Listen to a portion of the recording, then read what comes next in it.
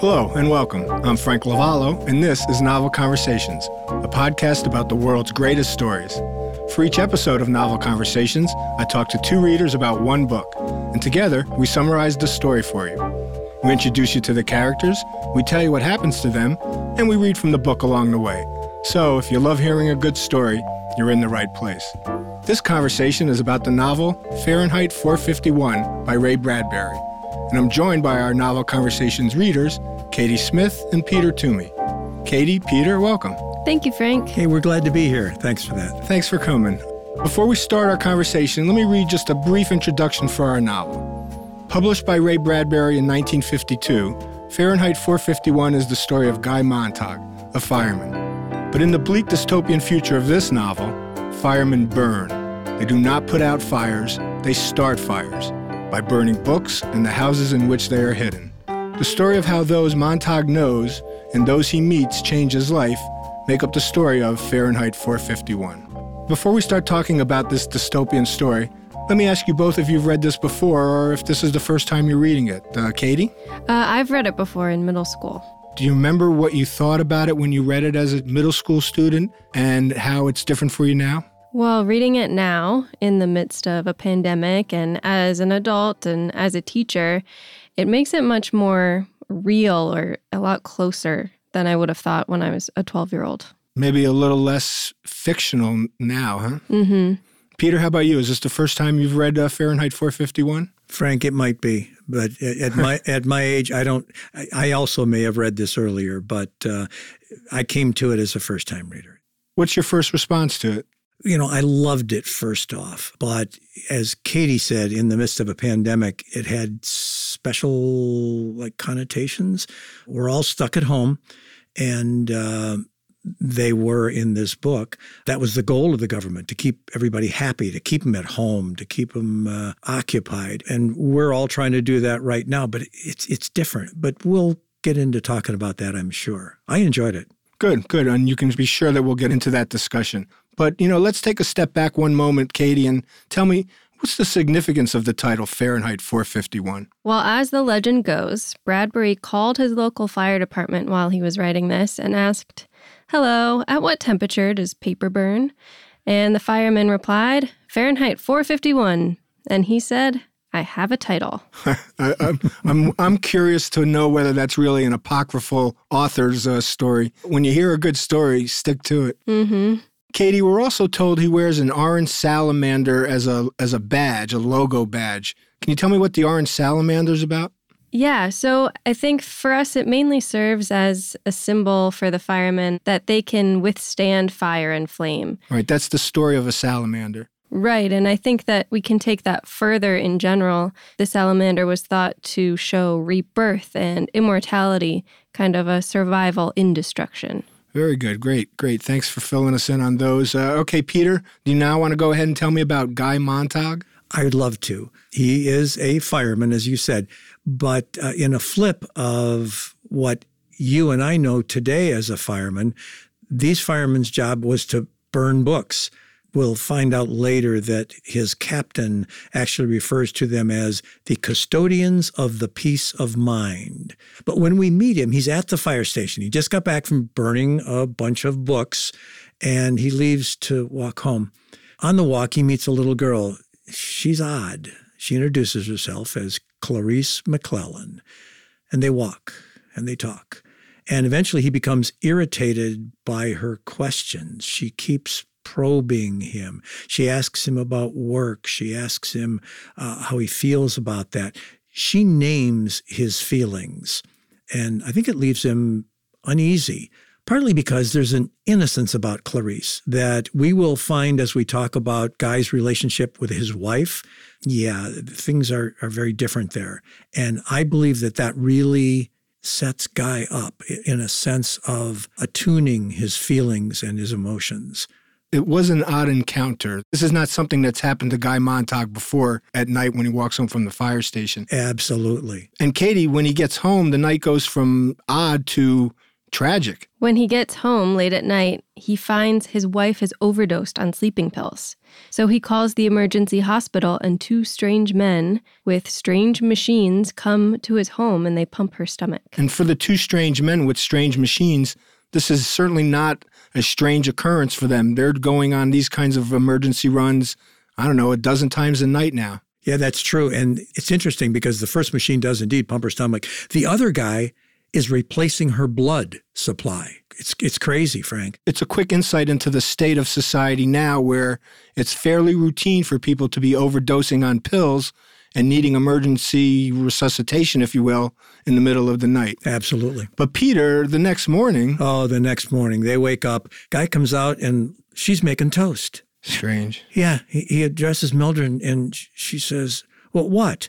And he tells her that she overdosed last night. Oh, no, she says. She didn't remember a thing about it. She thinks that they had a party and she was just feeling a little hungover. So he just goes nuts because she had overdosed on her sleeping pills. She denies it and says, not in a billion years. So, Katie, now we know that the wife has some issues, but beyond the sleeping pills, can you describe what her daily life is like? Oh, sure. So when she wakes up, she first has to remove her earplugs, her ear thimbles. Actually, I think today we call them earbuds. Right.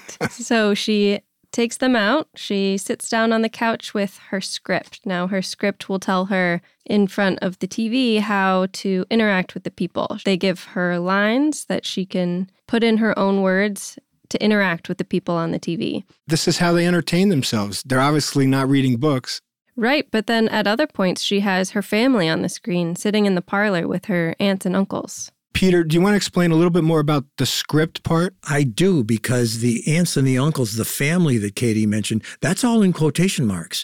These people are paid actors that are put up on the screen, and Mildred's got a script that reads her into that relationship. She has a role. She has lines that she has, as Katie said, that she has to provide. But the interesting thing about the technology is that Guy paid an additional $100 for the device that fills Mildred's name in to blanks that are left in the broadcast. So when the aunt says, well, when Mildred gets up and goes to it's scary. Right. Let's be clear. It's almost a subscription service where they pay a fee and periodically Mildred gets sent these scripts that she can read along with whatever's going on her 3 walls of TV screens. And it makes her part of the narrative. As you said, the characters on the screen will be talking. All of a sudden, they'll look to Mildred, and Mildred has to read her line off of her script. She believes, perhaps more than a little bit, that she's part of this show, that, as Katie said, that these people are her friends, her aunts, her cousins. And that this is her life. And that's the scary part of this. The government has brought this kind of technology into the homes to actually engage people so deeply that they have no time to think. Right. And instead of arguing over the remote control, they're arguing over, I want a 4th wall of TVs. Almost, but not quite similar to our experience today, perhaps, Peter. Well, I mean, we do see too many people diving down a 6-inch by 9-inch tablet. Or phone. Right? You don't need 4 walls to be captured for hours by what's in front of you. You're right, but this is so much more powerful. All right, well, to continue our story, Peter, the next night he encounters Clarice again, and he learns a few things about her. He does. As he's walking, he discovers that she'll be 17 years old in a month, and she loves to taste the rain and pick dandelions and chase butterflies. As he goes out on the sidewalk, he finds her walking towards him, face towards the sky and letting the raindrops fall on her tongue. They talk. She proposes the dandelion love test. Oh, I think you're going to have to remind me of that one. Oh, okay. She picks up what is the last dandelion of the season out of the grass. And she says that this will tell you whether you're in love or not. So she holds it underneath her chin. Do I have any yellow? Yes, he says, you have yellow underneath your chin. Oh, okay. Well then, so let me try it on you. And she does. And he fails. And she calls it. She says, oh, you're not in love. Oh, of course I'm in love. I've got a wife and I got this and I got, and he's all protesting, but he's also crushed inside. He knows that she called it. And Katie, what else do we learn about her at this time? Well, she's actually on her way to the psychiatrist. She goes there once a week. She sits down with the psychiatrist. She's sent there because nobody understands her. Society doesn't understand her because she thinks. More importantly, I think, than she thinks, she asks questions.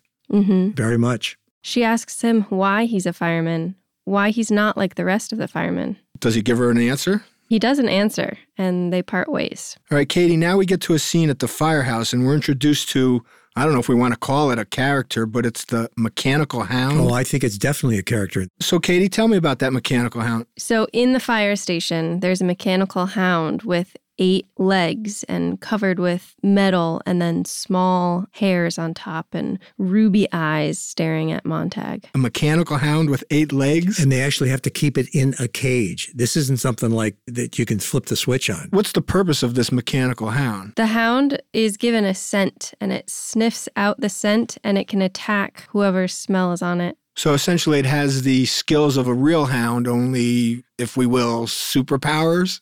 I think that's a good way to put it. Indeed, and it's a hunt and kill device. It's a weapon. And the hound scares Montag. Yeah. Montag goes to the chief. He says, Captain Beatty, something's wrong with the dog. Yeah, because the dog had snarled at Guy as he came into the firehouse that day. But the other firemen sitting at the card table just laugh at him and, hey, what's the matter? You got something to hide?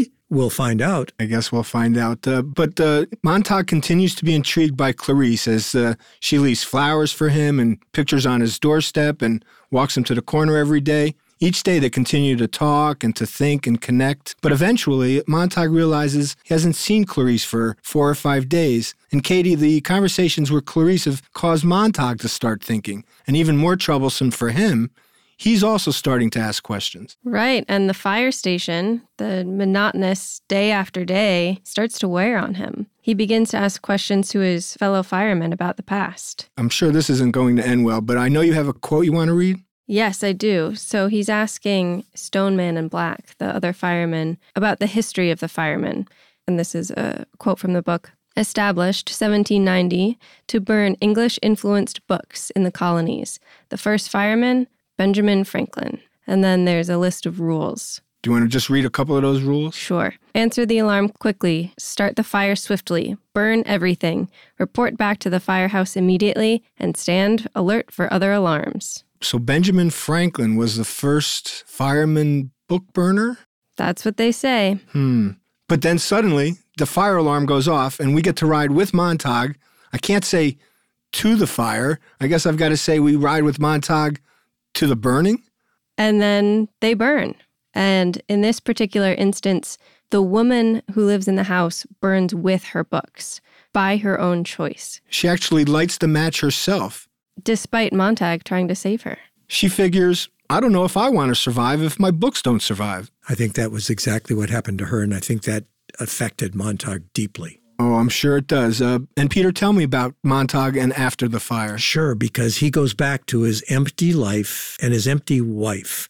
Now, Clarice had once asked him a question, and he and his wife start to try to remember when they first met, but neither of them could. So Montag goes to bed, and he slips a book that he stole under his pillow. But Katie, before Montag falls off to sleep, he remembers about not seeing Clarice, and he asks his wife about her.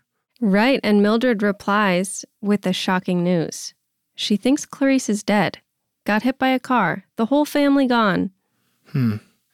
Just like that. And for Montag, he's shocked. It's perhaps not so shocking for Mildred, but this really has an effect on Montag. And in fact, when Montag wakes up the next morning, he's bothered and sick. And Mildred is stunned and confused because he's never been sick. Peter, is he really sick? Yes, I think he is sick, both physically and psychologically. I think he's sick from the kerosene, from the smoke of the burning books, but also from the burning of the woman who self-immolated rather than live without the books that they'd come to destroy. And on top of that, the loss of this new friend, Clarice. So the husband and wife begin to fight over it. But Peter, their fight is interrupted by the doorbell. Who's at the door? It sure is. It's Captain Beatty from the fire station, because he stops in, again, like Mildred. He's never known Guy to be sick. He's coming to check up. But he just kind of settles in, sits in the house, and he tells Montague that every fireman hits this wall and wants to know more about the past and begins to have questions about the books and their job and just to question everything. But Katie, Chief Beatty has so much more to say. Right, so he tells Montague all about the times of the past and how it began and how it came to be that intellect plus books equals misery. And here's a quote, "It didn't come from the government down. There was no dictum, no declaration, no censorship to start with. No. Technology, mass exploitation, and minority pressure carried the trick, thank God. Today, thanks to them, you can stay happy all the time. You are allowed to read comics, the good old confessions, or trade journals." Sure, and that's because, nobody wanted to offend anybody. Sure, and why? Well, quoting Beatty again, "Now, let's take up the minorities in our civilization, shall we?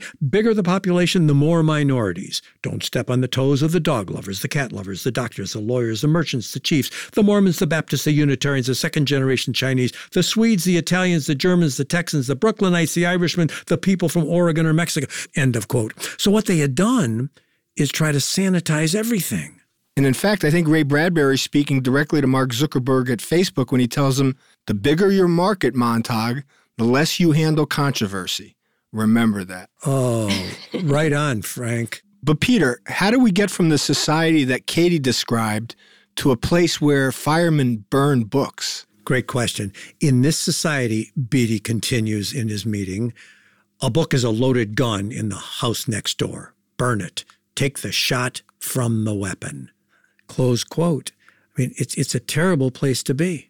The books are the danger that the firemen are protecting the citizens from. That's it exactly. This is where I found that quote I gave you earlier. We are custodians of our peace of mind. So, Katie, while the preacher is preaching his sermon, what's Montague thinking? And where's Mildred? Well, Montague is thinking this is all leading up to the moment where Beatty is going to ask him for that book he took last night. That's what I was thinking. Meanwhile, Mildred is fluffing his pillow and getting really close to revealing the book. Trying to quickly clean up the apartment, fluffing his pillow, watching her TV at the same time. So Montague is being assaulted by all these emotions and feelings. He's afraid of what the chief is going to do if he finds this book underneath his pillow. He's afraid of what Mildred's going to do. He's still worrying about Clarice. He's questioning everything. His job, his marriage, simply everything. He is sick. He doesn't feel well. He's really having a rough morning. But Katie, Peter, doesn't stop there. This is where things really start to spiral out of control for Montague. And we'll pick back up on just how crazy things get for Montague right after this break. You're listening to Novel Conversations. We'll be right back. Hello everyone, my name is Matt Neglia, and I am the host of the Next Best Picture podcast, part of the Film Entertainment Awards website, nextbestpicture.com. On our show, we explore all year long what is possibly going to win Best Picture at the Oscars. We do this by conducting interviews with people within the film industry, holding weekly reviews of the latest theatrical releases, and on our main show, where we dive into various different topics, answer your fan questions, and also do our best to explore Oscar history's past in hopes that it will tell us something new for this upcoming award season race. We hope that you will join us on all of the various podcasting networks. We look forward to seeing you over at nextbestpicture.com.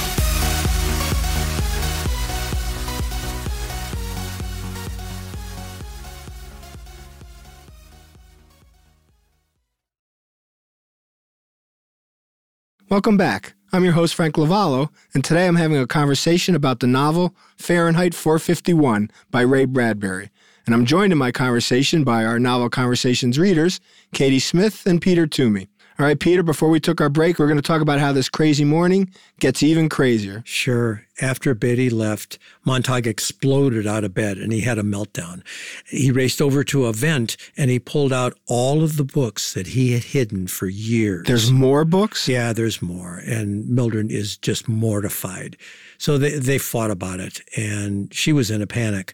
But Montague comes to the conclusion, in order to shake the feeling of anxiousness and this riddled mystery behind the unknown of the books, he figures he must read them and read them together with his wife. So they did. Katie, can you imagine how Montag and Mildred must feel? They're reading books, something they've never done before. They're trying to understand what they're actually reading. Montag hopes he's learning something. But can you imagine the impact that this would have had on people that have never looked at a book before? I have been reading books my whole life. Montag has never read a book, has never cracked one open and started at the beginning and gotten all the way through. Never smelled one. He's now trying to take that all in at once by flipping through these books that he's stored up for the past year. He's trying his hardest to understand. He's reading everything he can as fast as he can. He wants to understand it, but he can't. He's struggling. He doesn't know what these books mean, and that's making him more and more frustrated.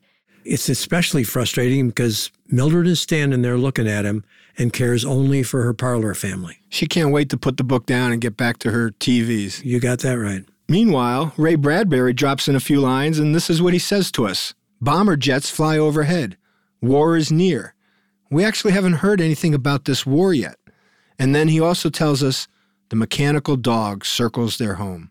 Peter, it's at this point that Montag remembers an interaction he had with a professor in the park many years ago. Yes, he remembers the man, Mr. Faber, was angry at his loss of books. And Montag still has Faber's phone number, so he rings him up. Maybe Faber can explain what all these books mean and why they're so important.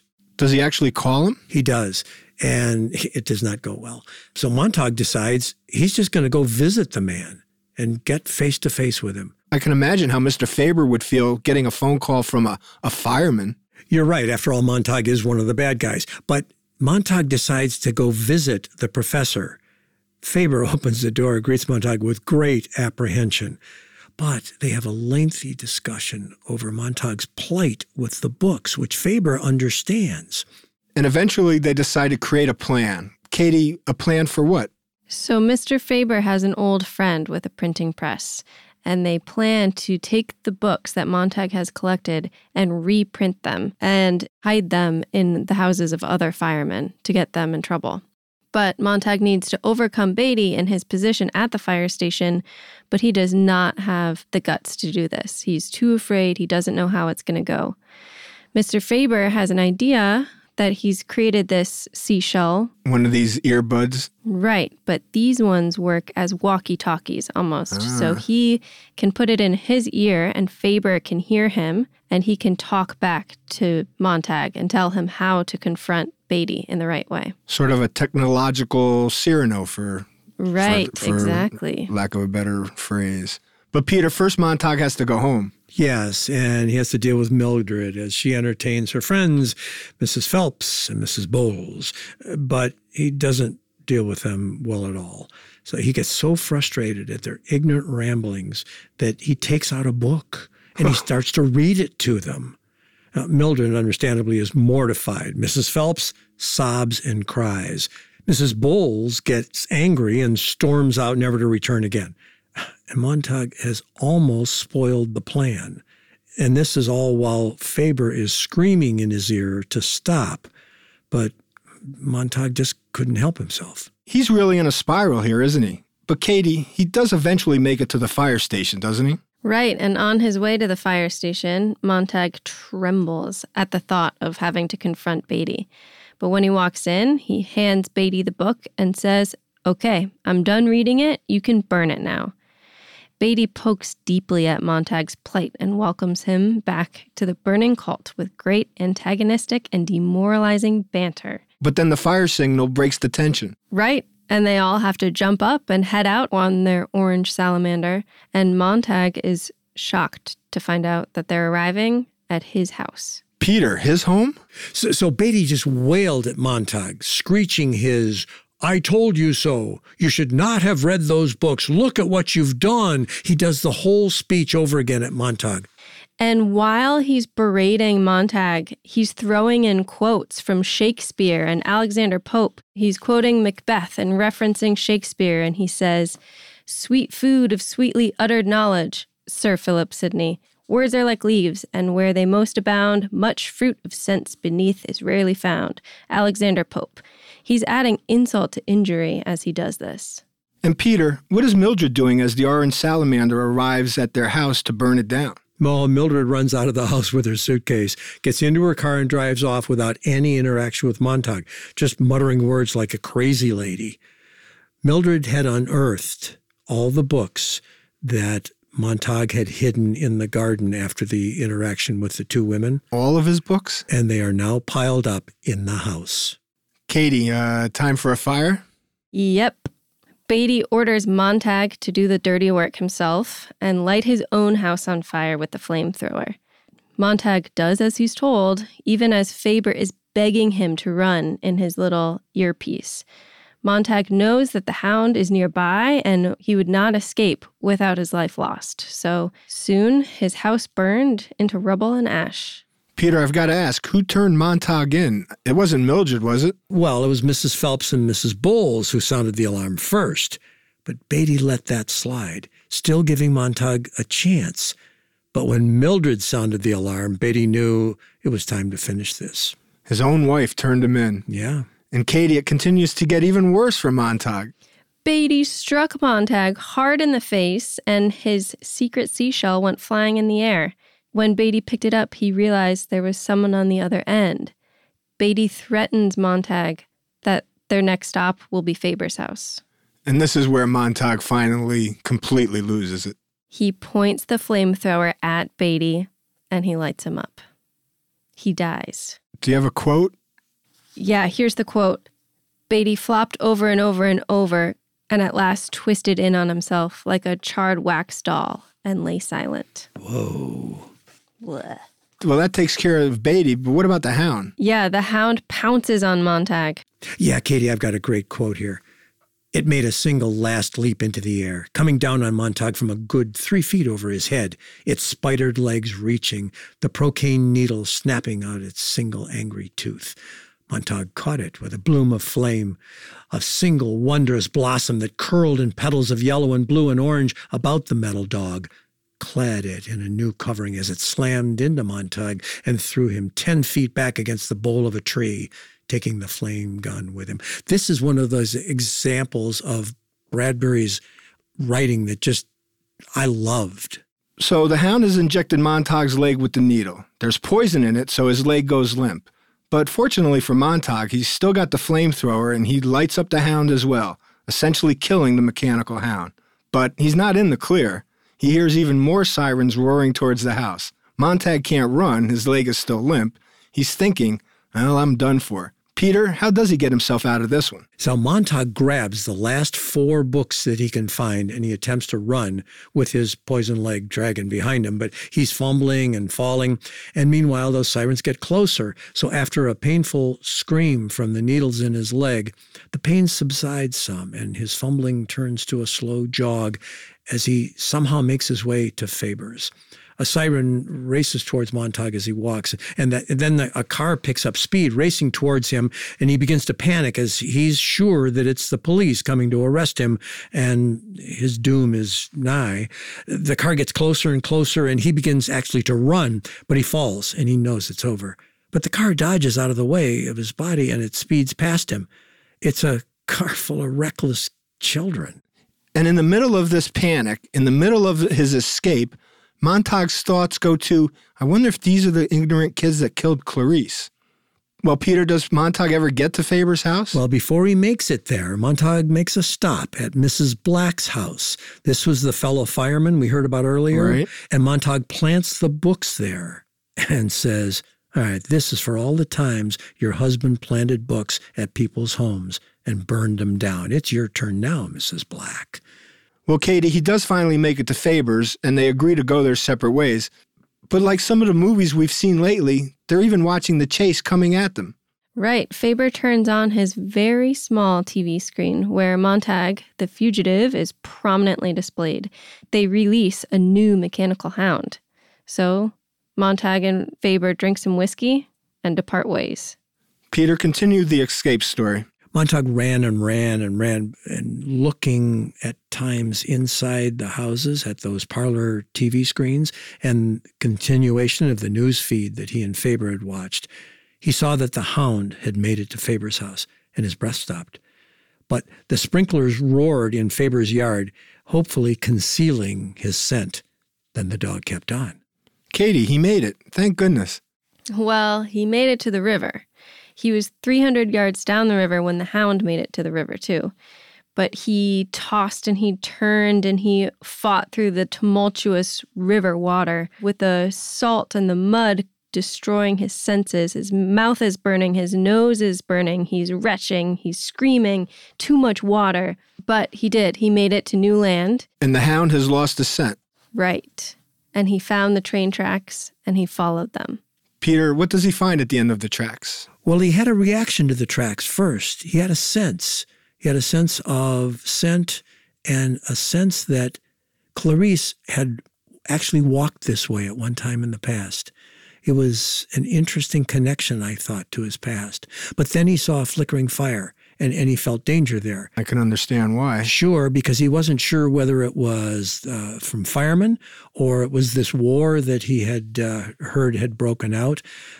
But it turned out to be just a small gathering of men using the fire to warm themselves, which was absolutely 180 degrees from his experience of fire in the past, which was to burn things. But still, he hid in the bush for a while, and he watched and he listened. And then finally he heard a man say, "You can come out now. You are welcome here." Well, Montague revealed himself, and the man who spoke introduced himself as Granger and offered Montague some coffee. Katie, who are these men, these people? These men are outliers. They know who Montague is. They've been watching him on their battery TV. They all have a little TV that they can watch, similar to our tablets, I might say. They tell Montague that he lost the helicopters when he got to the river, and they watch on the TV together as the hound captures Montague, this dummy person who they've killed, claiming him to be the real Montague, while Montague sits there with his new friends and watches it. And Granger says if they couldn't admit that they'd lost you, they had to close the story. So Granger, after that, introduces Montague to the rest of these bums who are professors, authors, and teachers. Each one of them has memorized books and can recite them. Granger tells Montague of the thousands of bums who walk the tracks and live to themselves. They have burned their books so as not to cause any trouble. They were not above the rest, but they could simply not live in the world of lies and the parlor families. They headed down the river to find another resting place now with some other fugitive friends. But Katie, this war that we've been hearing about soon comes close to home. A bomb lands on the city. Right, as they're walking through, they can see it just level the city in front of them. Montague's thoughts go to his wife. She's probably dead, but he's not entirely sad. He's sad for her, but he's not sad for himself. So the men move on and they walk ahead, remembering the past mistakes of man and how to mend it and how to make it better the next time around. And essentially, Peter, Katie, that's how the novel ends. Unresolved, but certainly perhaps with some hope. Yes, I think so. I was struck by the men he met around the fire. There's a quotation, "Bums on the outside, libraries inside." Men had clung to the ideas that were in these books, and they'd clung to the process of, committing ideas to paper in that case, but now to their memories so that they can continue to be passed on. Katie, how about you? Unresolved, but some hope maybe? No, I think it does leave us with some hope.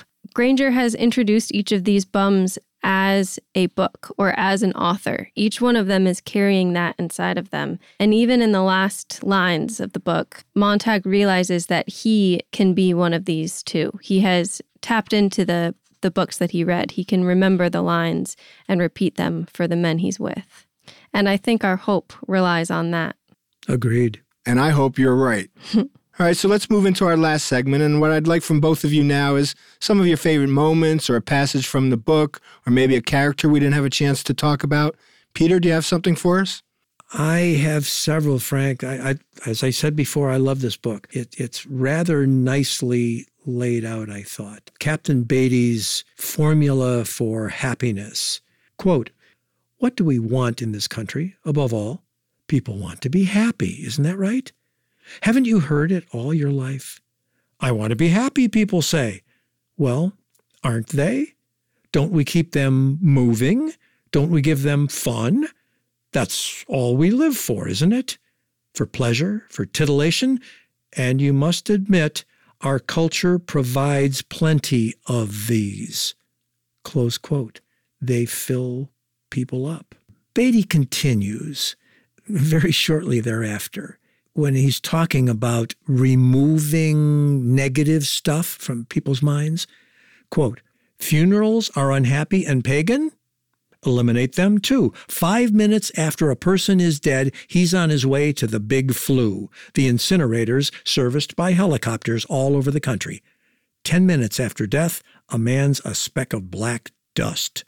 Let's not quibble over individuals with memoriams. Forget them. Burn all. Burn everything. Fire is bright and fire is clean. Close quotation. Those are some really good quotes, Peter. Thank you for bringing those to us. Katie, do you have something for us? Yeah, I do. I like how in the book, we never have just a blank explanation of this dystopia, how it came to be or where it is, but we get it from different characters along the way, piece by piece. I think this part that we get from Faber is really descriptive and tells us more about how this book is going to end, where it's going to go. But he's telling Montag when they're first meeting, it's not books you need. It's some of the things that once were in books. The same thing could be in your parlor families today. The same infinite detail and awareness could be projected through the radios and the televisors, but are not. No, it's not books at all you're looking for. Take it where you can find it, in old phonograph records, old motion pictures, in old friends. Look for it in nature and look for it in yourself. End quote. So he's pointing out that it's not the books that are the bad thing. It's everything. But they've just watered down life so that it's not significant. That's a great one of my favorites as well. Perhaps my favorite passage is when Granger's introducing Montag to some of the men and describing some of the books that these men have memorized. And Granger makes the point, these men are now the books. And I have the quote here. Would you like someday, Montag, to read Plato's Republic? Montag says, of course. I'm Plato's Republic. Like to read Marcus Aurelius? Mr. Simmons is Marcus. How do you do, said Mr. Simmons. Hello, said Mr. Montag. I want you to meet Jonathan Swift, the author of that evil political book, Gulliver's Travels. And this other fellow is Charles Darwin. And this one is Schopenhauer. And this one is Einstein. And this one at my elbow is Mr. Albert Schweitzer, a very kind philosopher indeed. End quote. So I think Bradbury is making the point through Granger that it's not the form that matters. It's the information. It's the content. These men have the content. These men are now the books. It reminds me of the discussion we're having today in our society. When books can be read on phones, Kindles, iPads, and computers, what is a book? And Bradbury's answer, as I said, is a book is the content. It's not the form.